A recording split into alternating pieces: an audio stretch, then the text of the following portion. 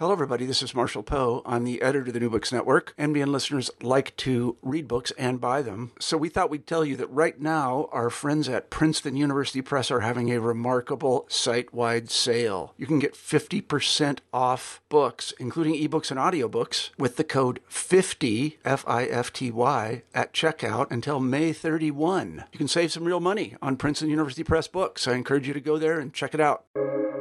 Welcome to the New Books Network. Good afternoon, everyone. Today is March 1st, 2022, and I'm delighted to have as a guest on this podcast for the New Books Network, Michael Gora of Smith College, who has written a wonderful book about William Faulkner and his relationship, his writing relationship, actually his personal relationship as well, with the Civil War. The book is called, published by Norton, the imprint is Liverlight. It's called The Saddest Words, William Faulkner's Civil War. It was published at the end of last year, 2021. So let's not bury the lead, Michael. What are the saddest words? Everyone wants to know what the saddest words that Faulkner is talking about. Okay, there are two of them. And the idea comes up in The Sound of the Fury. The father of the family at the heart of that novel, the Compsons, Mr. Compson says to his son, Quentin, that was is the saddest word of all. Was. The past tense of is, because when something is was, it's over, it's finished, it can't be changed, you can't do anything about it. And Quentin thinks to himself, he thinks, no, there's a sadder word, and that's again. Again is sadder than was because what again implies is that things go on repeating themselves. Even if they are in the past, even if they have become was, they go on repeating and that you don't get over them. You may not be able to fix or change them, but you don't get over them. They have the capacity to hurt you again and again and again. And that's what is happening in this family, where the various traumas and difficulties and pains of family life, which are mostly clustered around Quentin's sister Candace or Caddy, those things are ever recurring. They are again, even though they are also was. And so those are the saddest words, was and again. And what I do is move out from that novel to think about those words in the context of Southern history. Faulkner had a sense that Faulkner liked the present tense. He liked to write in the present tense, which implied that things were not yet done. They were not yet finished. But he also knew that things were often over, that they were finished, they were unchanged. And I use those two words as a way to think about the history of the South, and especially of the white South, since the Civil War. People who are constantly replaying a history that they can neither change nor get over, and so they're sort of frozen into their past, into a kind of moral stasis that has left that South in many ways a kind of wasteland. Well, you write quite a bit about I guess you would call it the historiography of the war, and I don't think it's quite right to say that the South was engaged in a revisionist history. It was something different than a revisionist history. They wanted it a way to distort or change the whole idea of the war itself, what it was about, so that you actually had people denying that it was about slavery. Right. No, it's not. So it's not just a revisionist history; it's a revanchist history. It's beyond revisionism. It's denying that the war was about what people at the time all said it was about. People in 1860 and 61, they all said and they knew that the war was about slavery.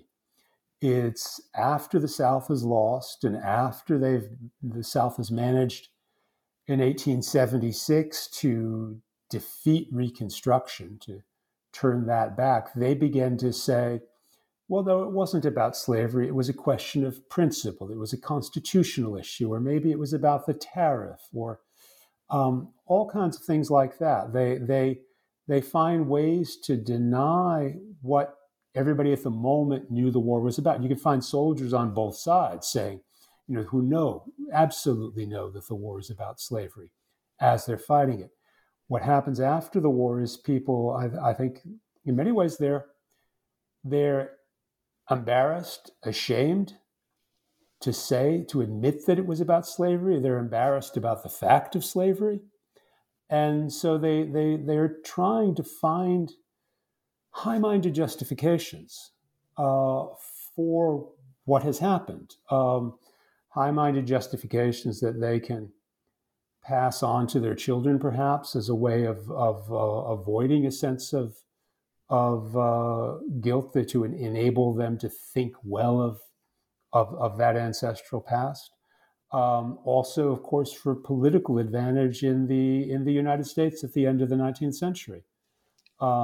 If you can pretend that the war is about slavery, what was about slavery, then you can pretend that there's nothing really wrong with the way that the white South is treating the black South.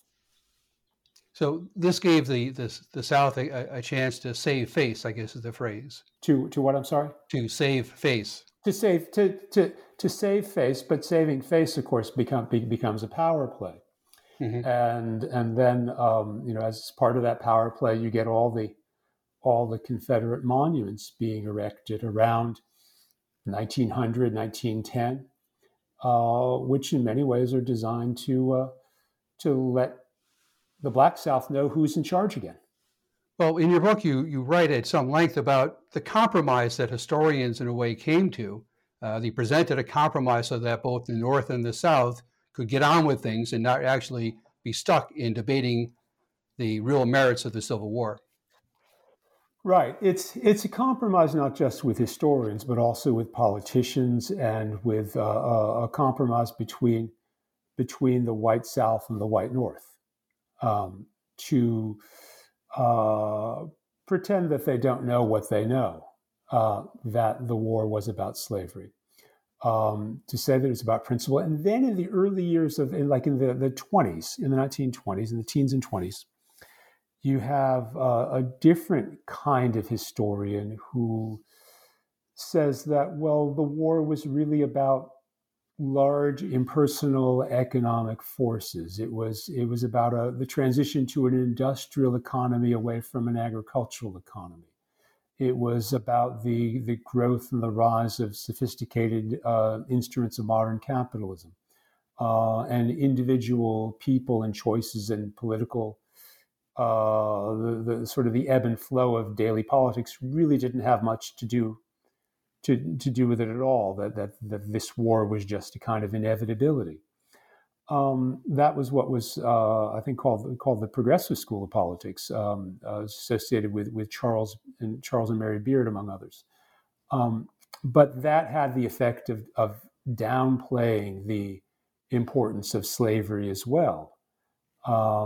It's really in the post-World War II period that professional historians began to look more closely at the role of slavery in the bringing about of the Civil War. This goes back to the work of Allan Nevins, though of course W.E.B. Du Bois had been working on those lines in the 1930s.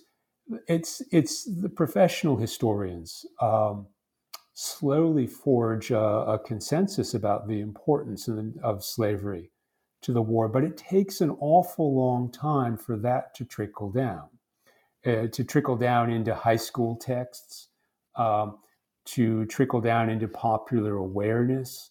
Remember that many of the southern states had textbook commissions that held that the South's secession had to be presented in a positive light, and so I had a student around 2000 who'd gone to a private school in New Orleans, who told me that she was surprised to learn that the Civil War was about slavery, because that was not what she'd been taught in high school.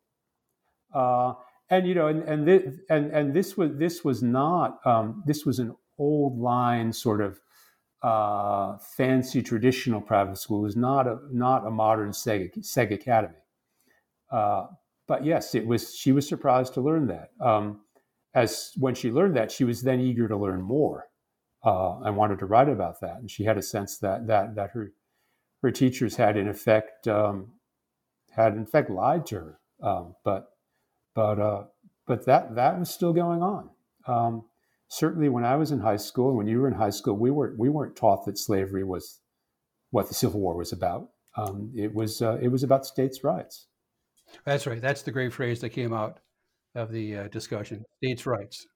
So, I want to bring you back though to what you wrote in your book and what Faulkner wrote in his books.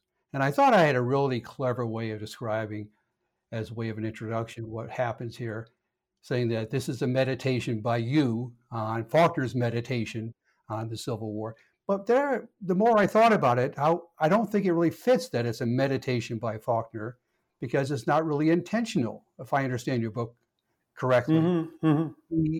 You have this wonderful description early on in the book where you talk about how he would say things in public, he would write things that were clearly racist, but that when it came to confronting that blank, naked page, something in him was triggered to be honest, to deal with the truth, and something came out that was different. So it wasn't really an intentional act on his part. It was something that he couldn't help himself from doing, that is, writing about race relations. So right. I think that's true.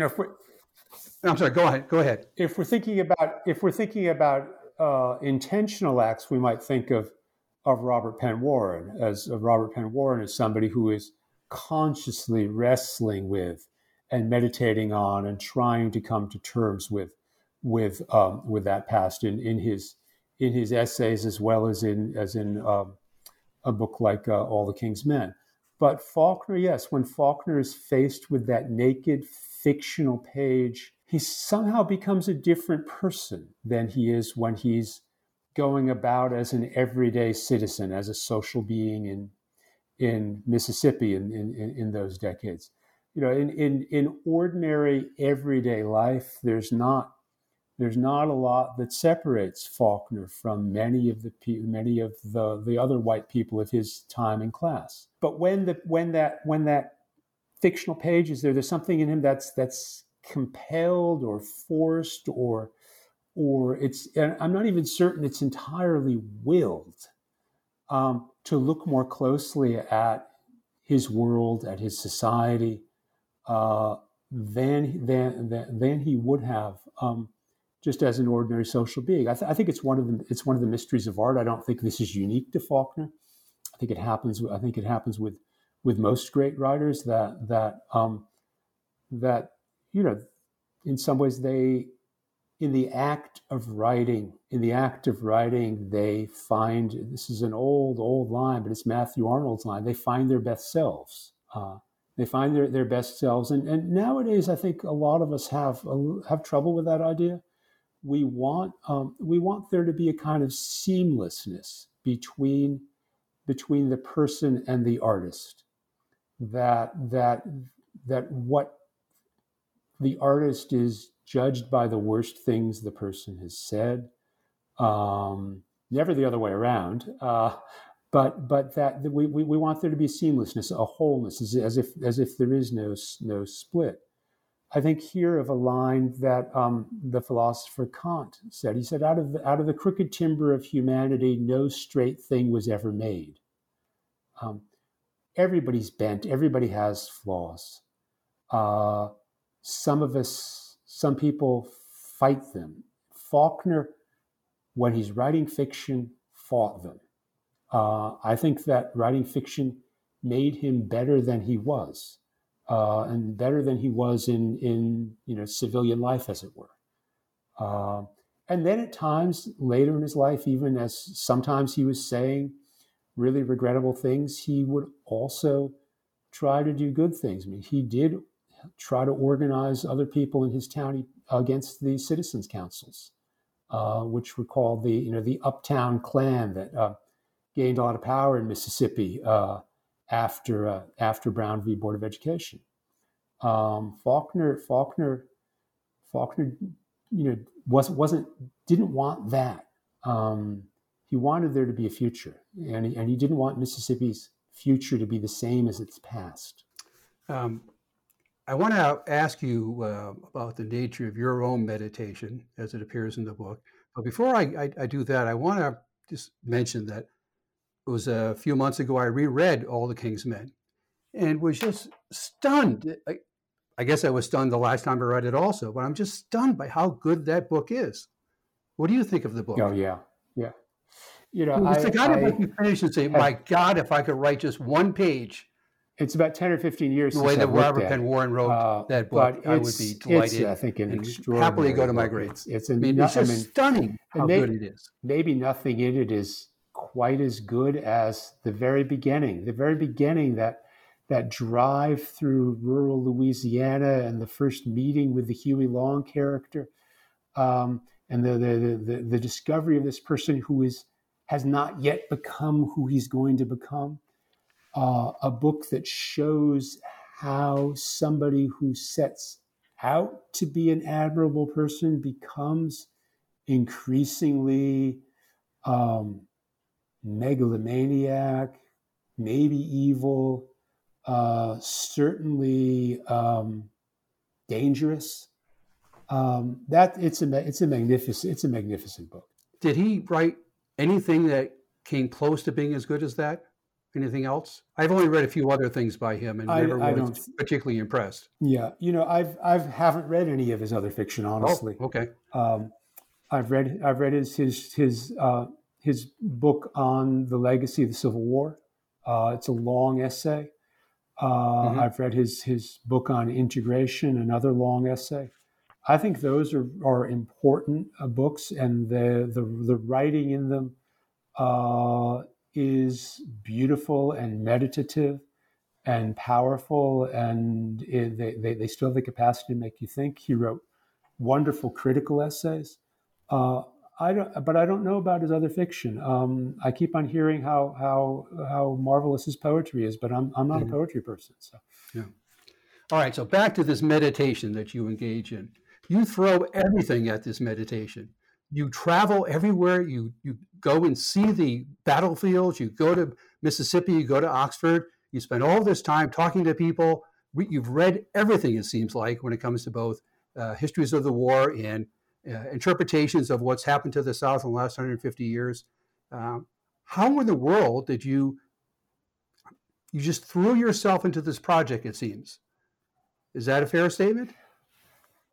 I guess it is. There was a kind of run up to it in that before I thought of the project, I'd done a Norton critical edition of As I Lay Dying. And that had gotten me to reread a lot of Faulkner and to start to learn my way around Faulkner criticism. And then as I was working up historical background for that novel, I started to learn some things about agriculture in Mississippi, about social structure and so on. As I started to think that I might want to write at greater length about Faulkner, and this was in 2010, 2011, the way I learn new things is by teaching them. So I came up with two courses that would show me what this material was. And I got the idea for this, as I say in the introduction, on a sabbatical year that I was spending in Paris, when in the time when I wasn't writing or going out for dinner, I did a lot of historical reading on the Civil War.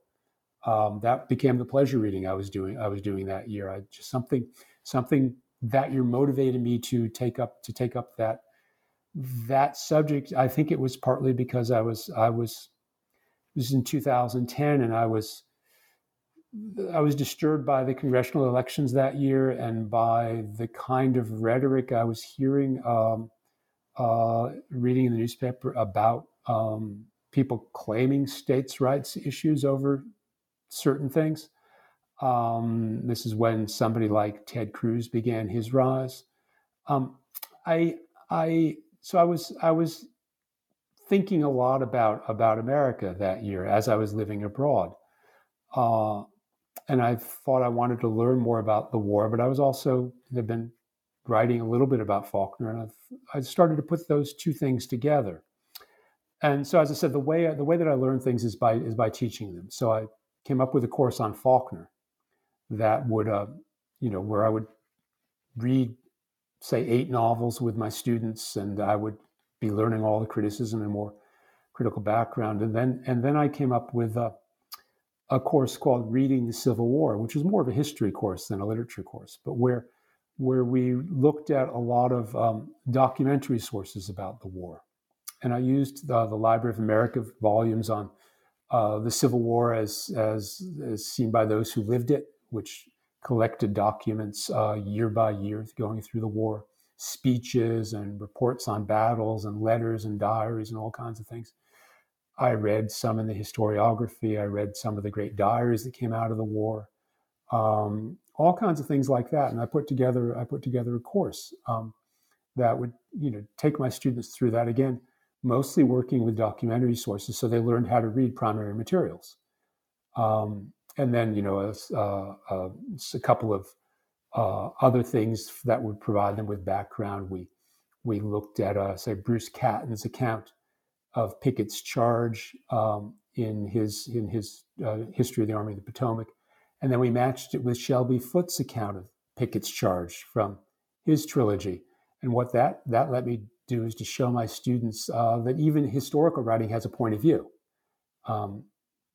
Students often think the history is objective, but by using these two different accounts of the same thing, I would show, that history has a point of view. Catton positions himself behind the wall towards which the Confederates are marching, and Foote positions himself just in the choices of historical actors he chooses to follow. He positions himself with the marching Confederates.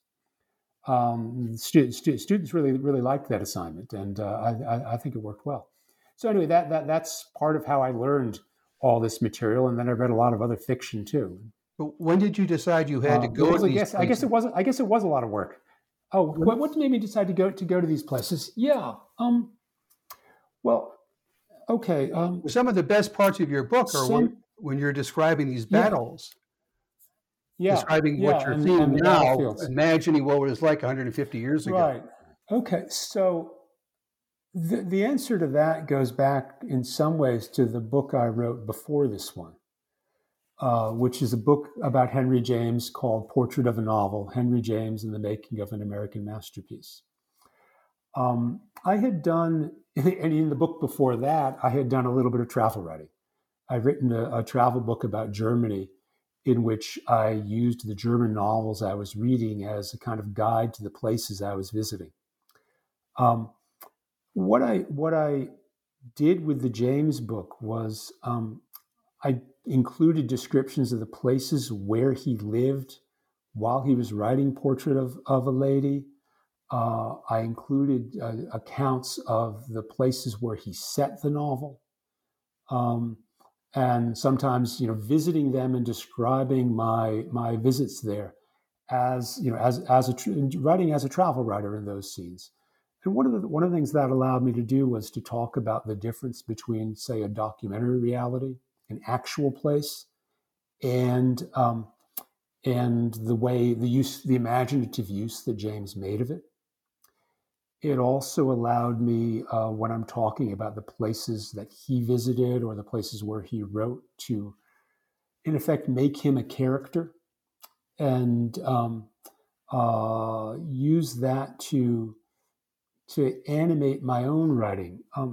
I found that I wanted to find a way, and this was true with the James book, and I guess the Faulkner book did it as well. I wanted to find a way to turn literary criticism into a kind of storytelling. And I wanted to do that because, very few people read literary criticism. Very few people read criticism, I think not just because the language of literary theory has gotten so difficult, but they read it. They don't read it because what we really want to read are stories. I think biography tells stories, and it draws many more readers than most works of literary criticism. So I was looking for a way to try to turn criticism into a narrative, into a story. And I found that by intercutting passages of analysis, where I'm looking closely at, say, a given novel or a section of a novel, by intercutting that with an account of the writer's life, with accounts of my own attempts to find out about the writer's life and about the work and to understand them, that I could create a kind of narrative engine that would let the book go forward as if it were a kind of story, and that people would enjoy reading that. So that was what I tried to do, and I guess that's where I threw myself into it. I've never had any problems using the first person in my writing, but usually, in more straightforward critical things, that's just a way of locating the argument. Here, I made in some moments myself a character, myself looking, trying to understand, having conversations with people. And that was one of the pleasures. It also honestly let me go to some interesting places. The James book took me repeatedly to Italy and to all these Civil War battlefields for Faulkner. So that was fun. I understand what you're saying about narrative and story, and it is true that we read for stories, but you're selling yourself short some here because you are the story here. It's not just using the first person. Thank you. It's your quest to understand not just this writer's take on history, but history itself. Right. That's what you did. Okay. Here. Yeah. So I would say, I just made some notes and I said that this is a very confident book. It's a very assertive book because it's about you and this text and history. It's not about theory in any way. So it's this breath of fresh air, to use a cliche, when it comes to literary studies. So one of the questions I have to ask you is, how do you locate your book, what you did in this book, in the context of literary studies as you understand them today? Right. Well, I'm gonna answer another question, implicit question first, and then I'll try to answer that. One of the things that I said in my preface is that I wanted to try to understand Faulkner and the Civil War and the different moments of both of them as a way to understand our country now. And that understanding was I thought of myself writing not primarily as a scholar, but as a citizen, as somebody, as an American citizen trying to understand the course of our nation's history. Now, obviously, to do that, I had to draw on all the scholarly abilities, whatever they are, that I have, the abilities as a researcher and as a writer and as a reader of fiction. And I used all those things to try to understand our past as a way to understand our present. And of course, the book, published in the summer of 2020, turned out to be much more timely than I had ever imagined it was going to be. In the summer of George Floyd and the summer in which the Confederate memorials began to come down, the book turned out, it was more timely than I could have possibly known. As to where I situate myself in literary studies, it's of course a complicated question. I'm somebody who went to graduate school in English, when I decided to go to graduate school in English, the other thing I thought about doing was going to journalism school. And saw myself as a potential reporter or magazine writer or reviewer for newspapers, somebody working on the cultural or the arts desk at newspapers. I went to graduate school instead, but decided when I got into graduate school that I was going to try to do that too. So I started writing book reviews when I was in graduate school. I started writing book reviews for newspapers. This was the model of literary criticism I'd grown up with. I didn't know about scholarly journals when I was a kid. I didn't see a whole lot of them when I was an undergraduate. And the faculty members, the professors I knew of who were publishing things when I was an undergraduate, my teachers, they were publishing in the New York Times Book Review and places like that. And I thought that's what you were supposed to do. So I started trying to do that as soon as I got to graduate school. And I was fortunate. I made a couple of contacts through some of my old professors and started writing for sort of old-fashioned literary quarterlies, places like the Hudson Review, for example. Not strictly scholarly journals, but little magazines that would publish criticism alongside fiction and poetry. And that was always my preferred way of publishing. I wasn't at all certain how this was going to play when it came time to look for a job or within the academy as a whole. I began writing book reviews for newspapers in the San Francisco Bay Area first, and then while I was still in graduate school for the Times Book Review. So I kept on doing those things, and meanwhile having, yes, to do some more traditional scholarly writing.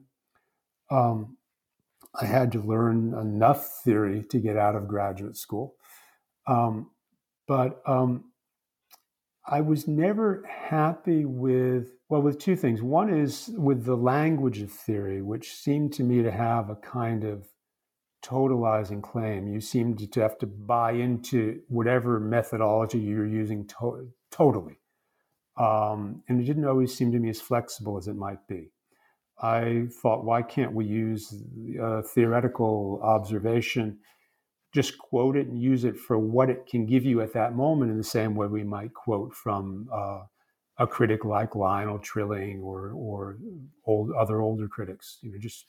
Just use theoretical observations normally.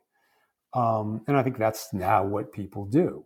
But I was in graduate school in the late 70s and early 80s, and when theory was ascendant. So I didn't like the totalizing claims of theoretical language. I also didn't like the way that language seemed basically to exclude anybody who hadn't gone to graduate school. I wanted to write for whatever kind of quote unquote common reader there might be out there. I mean, the simplest way to put this is I wanted to write things my parents could read and enjoy, and so I wrote, I wrote for newspapers. I did do some scholarly writing. I published books with university presses, but I think all the time I was doing that, my best writing was really in the reviews I was doing for the Times or for TLS. And not in my scholarly books. I think with the James book and the Faulkner book even more, that I managed to find a way to, use everything I had. And another way to put this is I thought I can write a really, really good 2,000 word book review and keep people interested and say interesting things. Can I do that over 300 and 400 pages? Can I write with the same verve and the same energy and the same, pull people along over that length?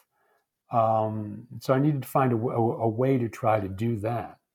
And the storytelling and the bits of travel writing and so on, fed into that, and were part of the way in which I tried to do that. I do feel that with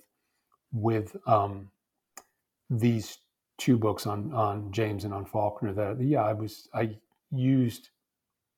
found a way to maximize whatever abilities I have, and also, in effect, to minimize the things that I don't do very well.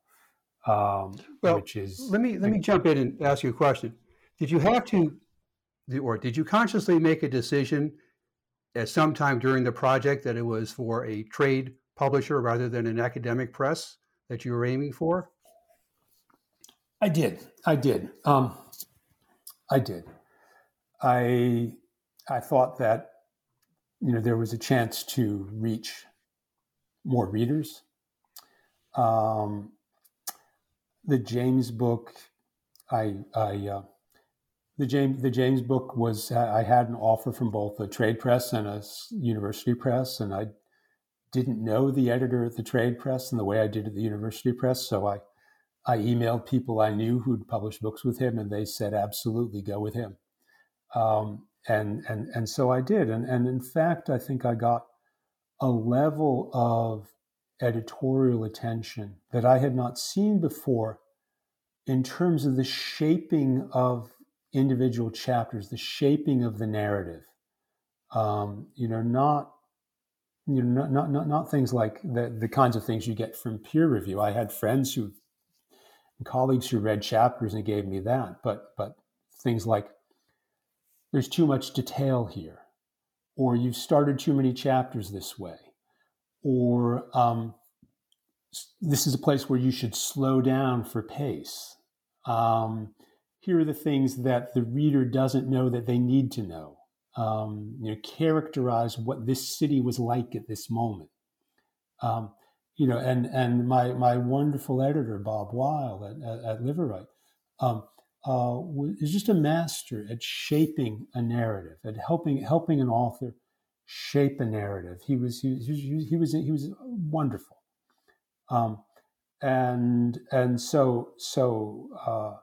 Now Norton, if you manage to find a kind of sweet spot where you can appeal to both the scholarly audience and to a more general public, well, that's just a wonderful position to be in. And I guess I seem to have done it with that. There are other people who do this. Well, when did your agent step into the picture? I guess I'm just wondering how you convinced Norton that this is the book they should publish. Okay. So my agent, when I first had an agent, and he has since left that firm, was a man named Steve Wasserman, who had been the book editor at the LA Times, the book review editor at the LA Times, and I'd written for him. And he was going to work as an agent, and I asked if he would be interested in taking me on as a client and representing this book. And he said yes. So he wrote, he read a couple of drafts of a proposal. We found ways to expand it to make it livelier. It got rejected a few times, and then revised in the light of those rejections. And then he managed to place. What he sold was not the book, not the finished book, but the proposal. Mm-hmm. And then I had to write the book. And he's since left being an agent and has gone back to being an editor. He was first at Yale University Press and now is an editor at a small press in Berkeley. And I'm represented by the one of the founding partners of that agency, Jill Neerum. So I was getting an agent is hard, and I think it would have been almost impossible to place a book like mine with a trade press without an agent. So I was very fortunate in that. A lot of people, when they read this book, are going to wonder about you and your reading habits. They're going to want to know just how well does he know Faulkner? Because you took the most difficult writer to write about. I'm a fairly sophisticated reader, and I struggle with his books, and you write actually quite a bit in your book about how difficult he is. Can you describe for me how well and I don't want you to be modest here, I just want you to tell me the facts, how well you know Faulkner, how many times you've read certain books, whether you've read them all, how often you've gone back to read them as a collection. Tell me about your relationship with Faulkner as a reader. Okay, so there are some books I know much better than others. The second and third books of the Snope trilogies, The Town and the Mansion, I've read them once. I read them after reading everything else, so I knew the territory. And I knew I wasn't going to have much to say about them, so that once was enough. I don't know how many times I've read As I Lay Dying. I first read it the summer after I got out of college, and because I was teaching it at a prep school summer session, I think I probably read it 3 times by the end of the summer. And then I read it probably, once I started teaching, I taught it almost annually in a course for first year students on how to read fiction. So I probably reread that book every year, every other year for 10, 15 years. I've read it a number of times since then through doing editorial work. Sound of the Fury and Absalom. It's the amount of I've read them a lot. I don't think I could count up the number of times I've read both those novels. I think I've probably taught The Sound of the Fury about 10 times. And once you've taught something once or twice, you don't reread it every year, but you review it every year.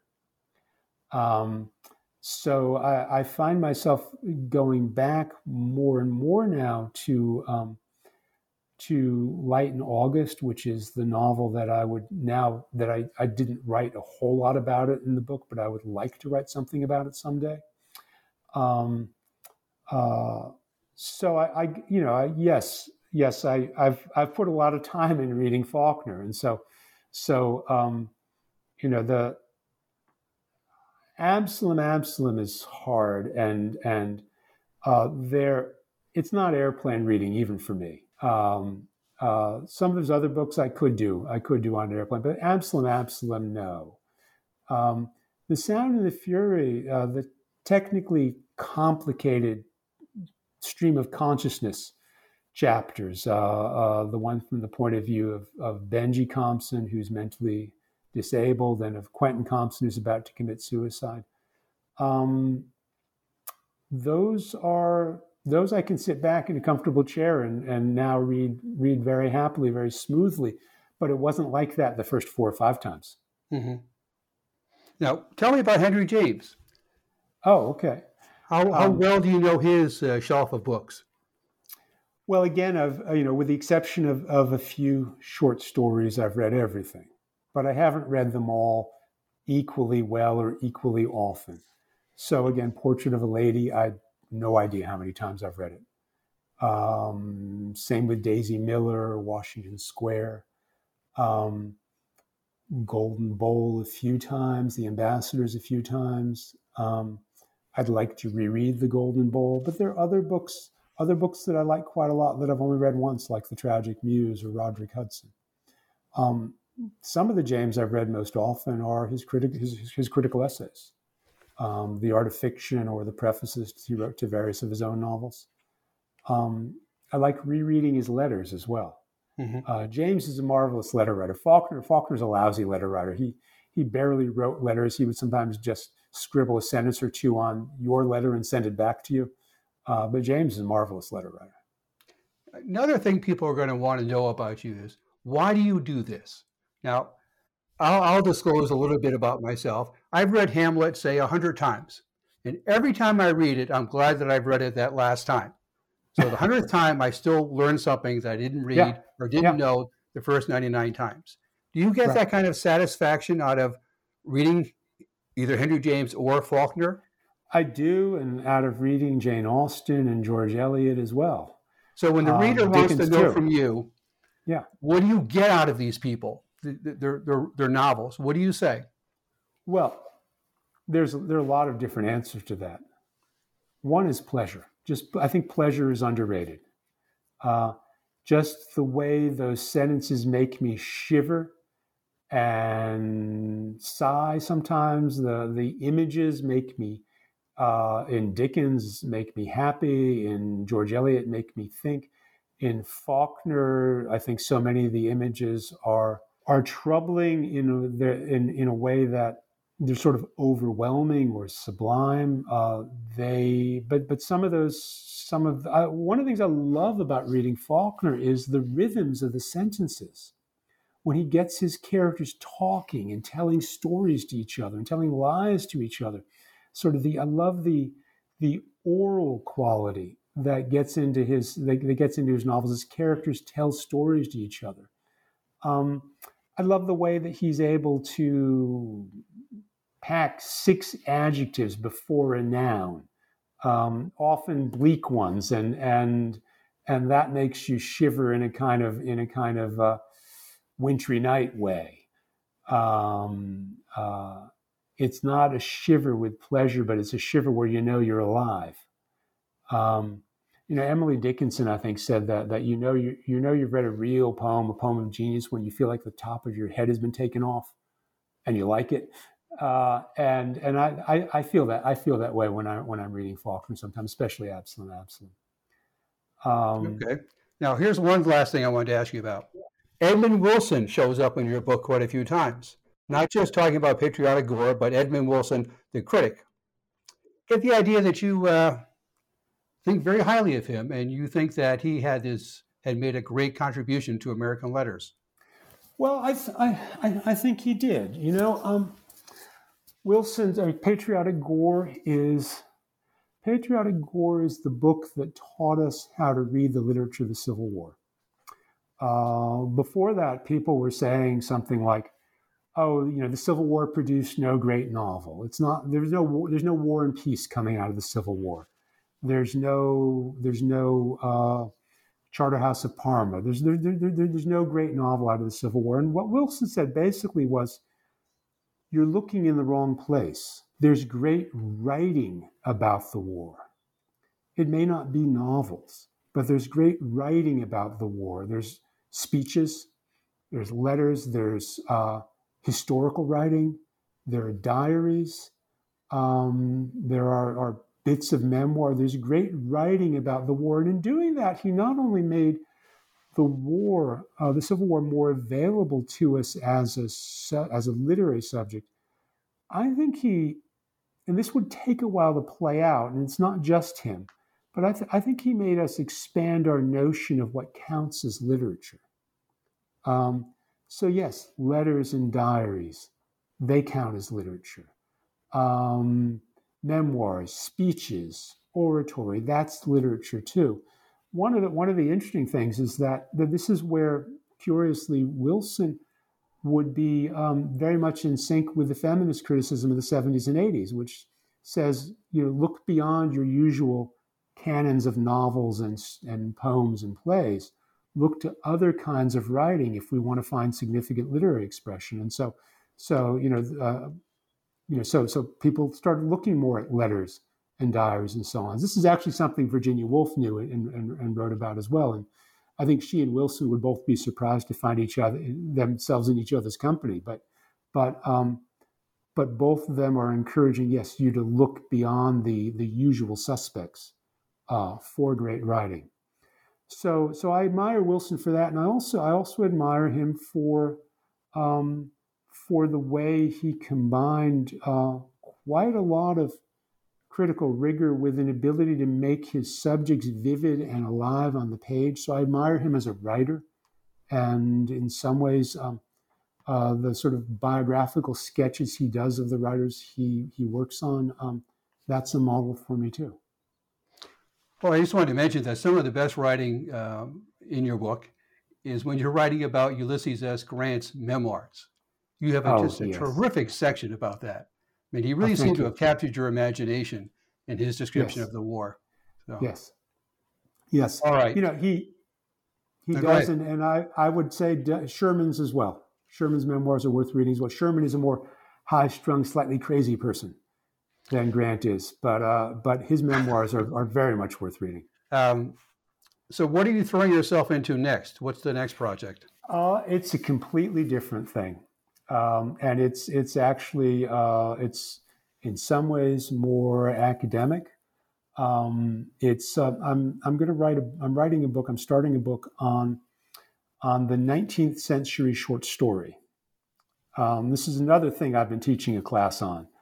I seem not capable of settling down into one field and sticking with it.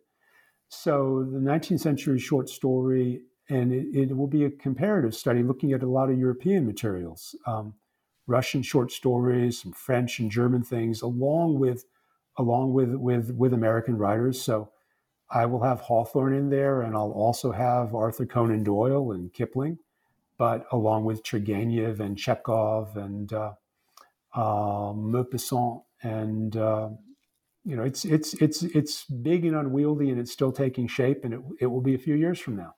Well, how do you get some travel out of that? You're going to have to go someplace, right? I don't think I'm going to get much travel out of it, and unless I have to go look at go look at some libraries in France to look at how say the newspapers and magazines in which some of these things were first published. But unfortunately, I suspect I can do that probably in Cambridge. So not much travel there, and a lot more straightforward library work. All right. Well, I look forward to that book because I'm going to read everything that you've written now that I've read this book. I have not read the Henry James book, and I plan to read it Thank you. probably next week. Well, you've been a terrific guest. You really have been terrific because you've answered all the questions I put to you. Some of them are fairly challenging. You've answered them very honestly, and I really appreciate that because I'm asking you about your life, really, about what makes you tick. And you told me. This was fun. This was fun, Bill. This was fun. Well, that's good. All right, so I'm going to stop the recording, and then you and I have to hold on for a few minutes, all right? So once again, Michael, thank you very much for doing this for the New Books Network.